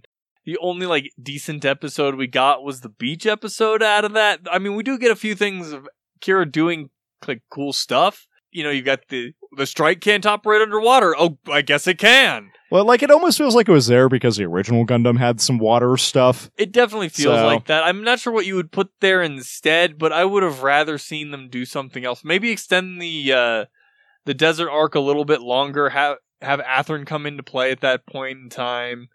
And work with Waltfeld to try and pin the Archangel down, because we got a Captain Beardo, a guy that I don't even know his name. It's Captain Beardo, I'm pretty sure. I actually tagged his name on all the episodes that he was in, just so we could remember him. Just so it's so ridiculous. It's not fun. It's just kind of there. It feels padded. It feels like the Artemis base again. But it's not just one episode. It's stretched out an entire sequence. And Mu doesn't karate chop anyone. That entire arc. Mu doesn't karate chop anyone. We do get the island episode in that, which was at least good for our show. Well, that's what I was saying, is that the island episode is the only decent one we got out of there. We didn't get any, Maru terrible acting or anything like that, so... I don't know. I did not care for it. So what did you think, Jeremy? So my low point's gonna be, I fighting between two. It's going to be the way this series treats some of its female characters. And by some of them, I mean all of. And I've talked about this at every available point. Like, Tyler already kind of stole half of this one, which is why I was thinking of going with something else.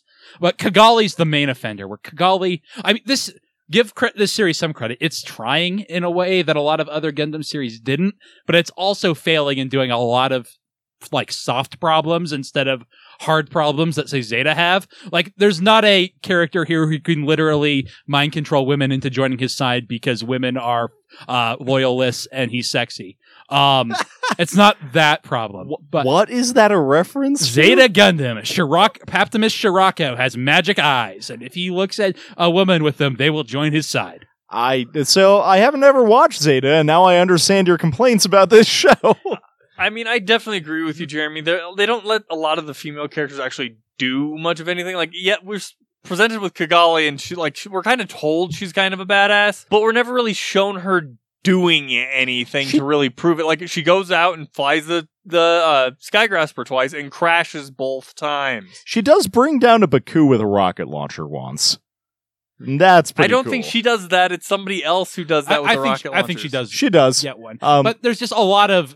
Most of what Kigali's doing is, like, being imperiled.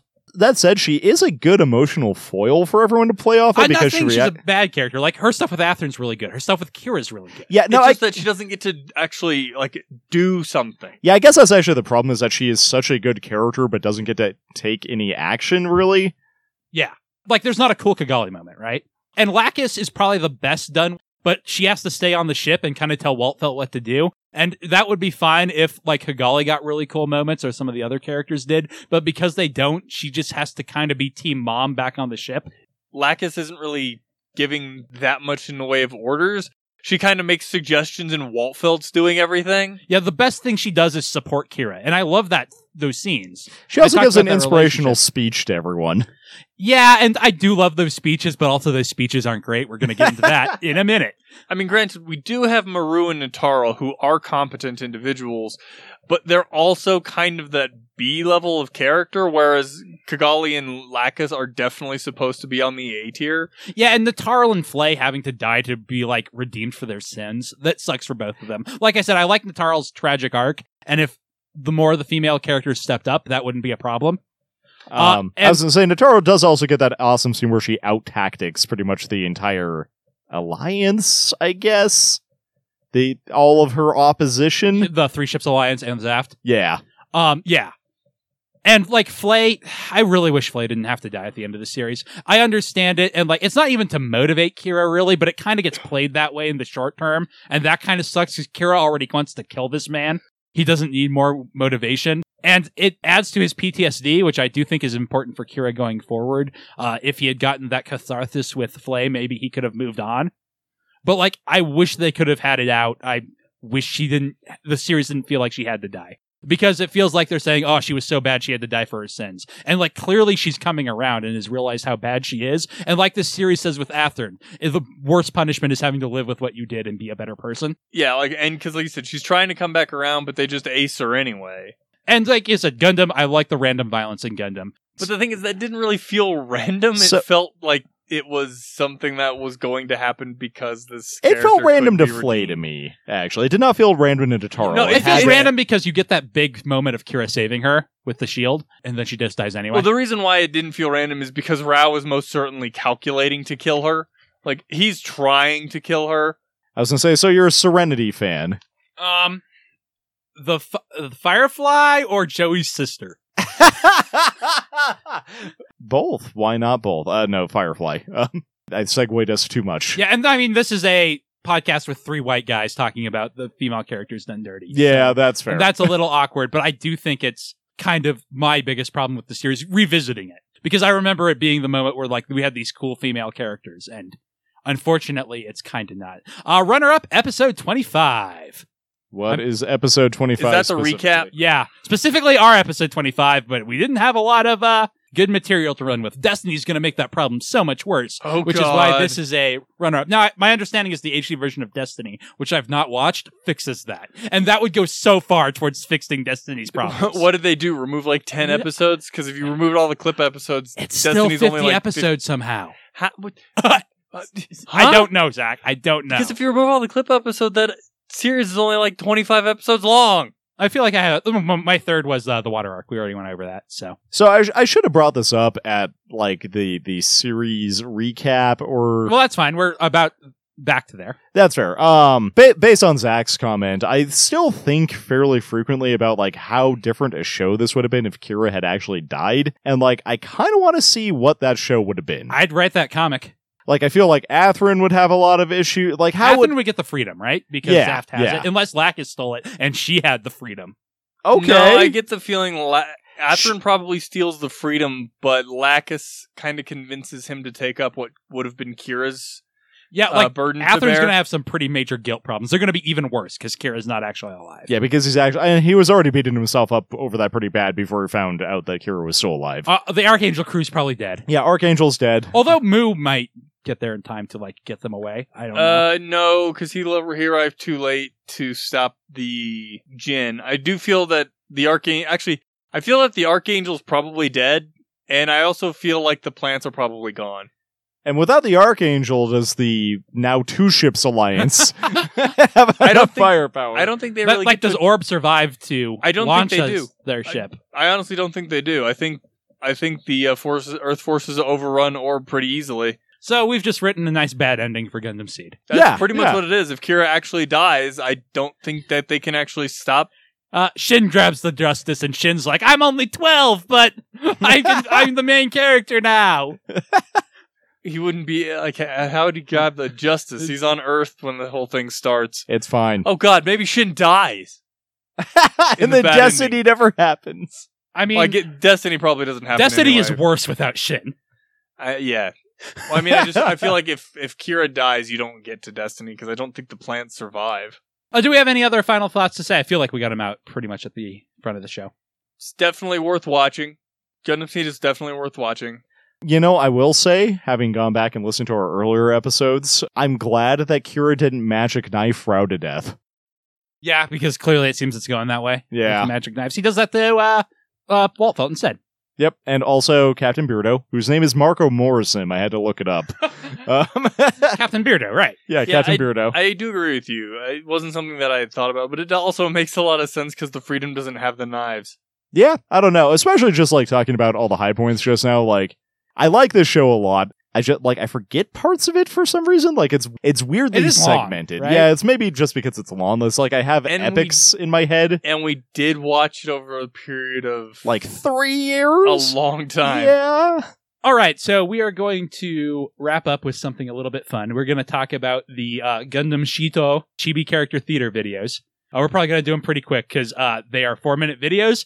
And if you're at all interested, you should watch them. They're very hilarious. good. They're basically some little chibi comedy videos starring Izak and his quest to be better than Athrun at something. The first one is the better of the two, and it's just him observing the seed power. He sees Kira and Athrun playing a video game, and it's just their fight from My High Point, except for that it's these little Haro mechs. They look like the ball from Gundam, the original, yeah. So like they're in the middle of like shooting lasers at each other in a video game. Then they both go seed, and then their Haros in the video game go seed, and then they mutually self-destruct on each other. It's amazing. Also, they're wearing helmets just so that the beginning scene can have them yelling at each other in their helmets. And then he sees Kigali and Lacus running at the street being accosted by a dog, which is a Legao that just says, Legao! Legao! Like it's a Pokemon. And so Kigali goes into seed mode and gets Becomes a Gundam. Rouge battle armor. And yeah, she unloads with a minigun, and then Lacus is like, no, this is not the way. And then she goes seed mode and gives it a speech. And it's such a good parody of her speeches. Like I said, I love those speeches, but they're also kind of dumb. And how much fun they have with that here, where she's like, Doggy, why are you banging your fangs at us? Is that what truly brings you happiness? Yeah, it's great. So Izak gets a wonderful idea of like, oh, they have to put themselves in danger. So he goes and jumps into a Baku junkyard and has a bunch of Bakus on him. Or has Diarca shoot a Gatling gun at him. I'm pretty sure it's like the Buster's Gatling It gun, looks right? like the Buster's guns. And then has Diarca pulling him behind a... Ghoul? It's not a ghoul. I think it it's not? supposed to be a representation of one of the ships.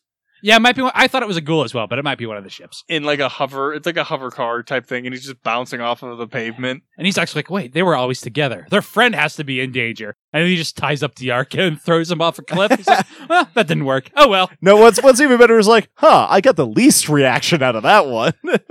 I'll just challenge Athrun directly. Why didn't you do that before? Yeah, Diarca like comes in off screen. He's like, you should have just done that in the first place. And then That leads to part 2, where they are facing off in beach volleyball. inexplicably, And no one knows why. everyone's confused about it. Even Izak is like, why are we doing this? No, Izak seems into it. Diarca's like, Okay. what? Kigali is the announcer, and Oh, no. Lacus is the commentator. We have to go back up a bit because it starts off with Izak and Diarca in red shorts because that's their team.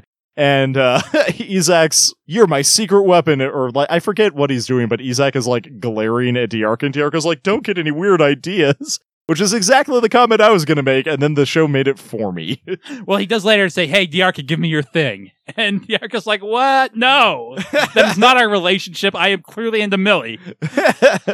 Lacus is the color color commentary, while Kigali is the actual announcer. the Slash actual announcer. referee. Slash ref. And she's like, hey, I don't care about the rules. The first to win 50 gets 50 points wins. I also love the character introduction, when Kigali, is it Kigali or is it Lacus? Lacus is doing the character introduction. Yeah, when Lacus is introducing them, and she's like, number 1 forehead, Athrun. It's like, always in the mood for freedom. Kira.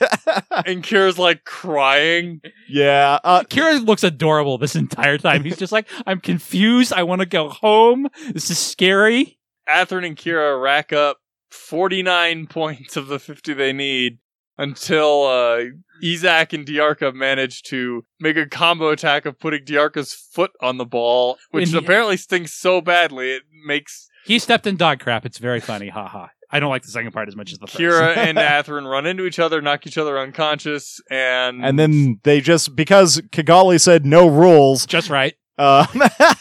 they just continuously knock the ball over until it's tied at 49-49. Izak, having finally achieved his goal, goes for the spike. Well, first, Kigali and Lacus come out and I forgot about that. put Kira and Athrun on their laps and are like petting them. And Lacus has this speech about, sleep is good, but sleep and feelings aren't enough. You also need strength.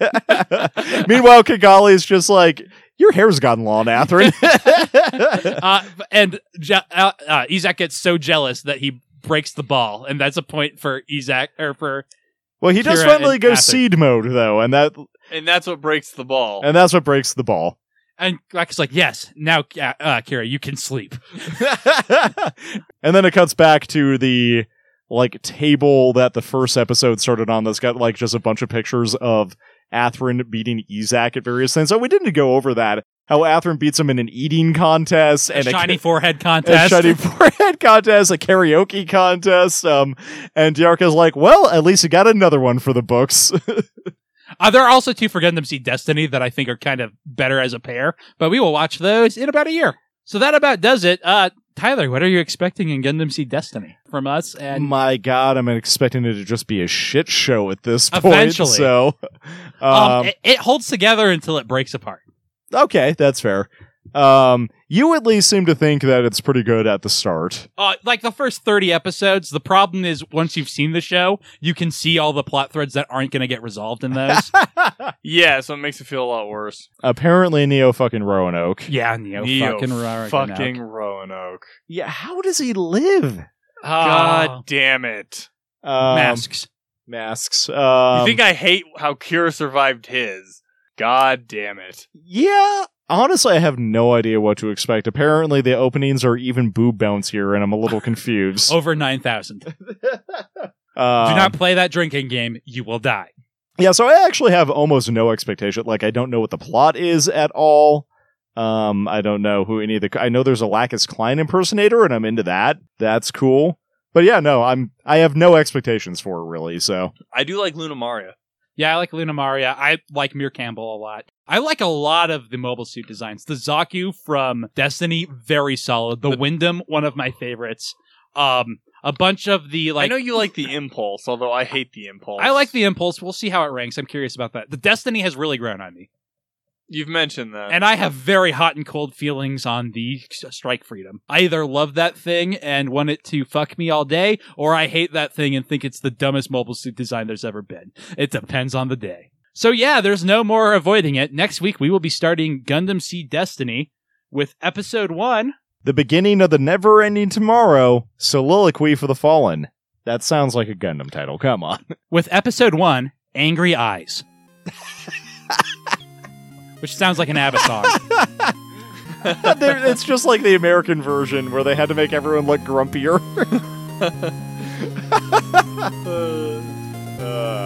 We will see you next time.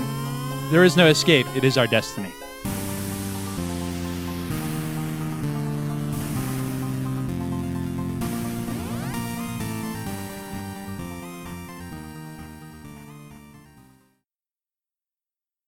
This has been a Last Podcast production, copyright 2019.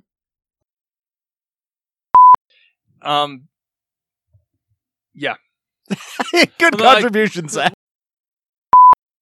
Shot they chose is this where he's awkwardly He just had sweaty. sex. This is not the best picture.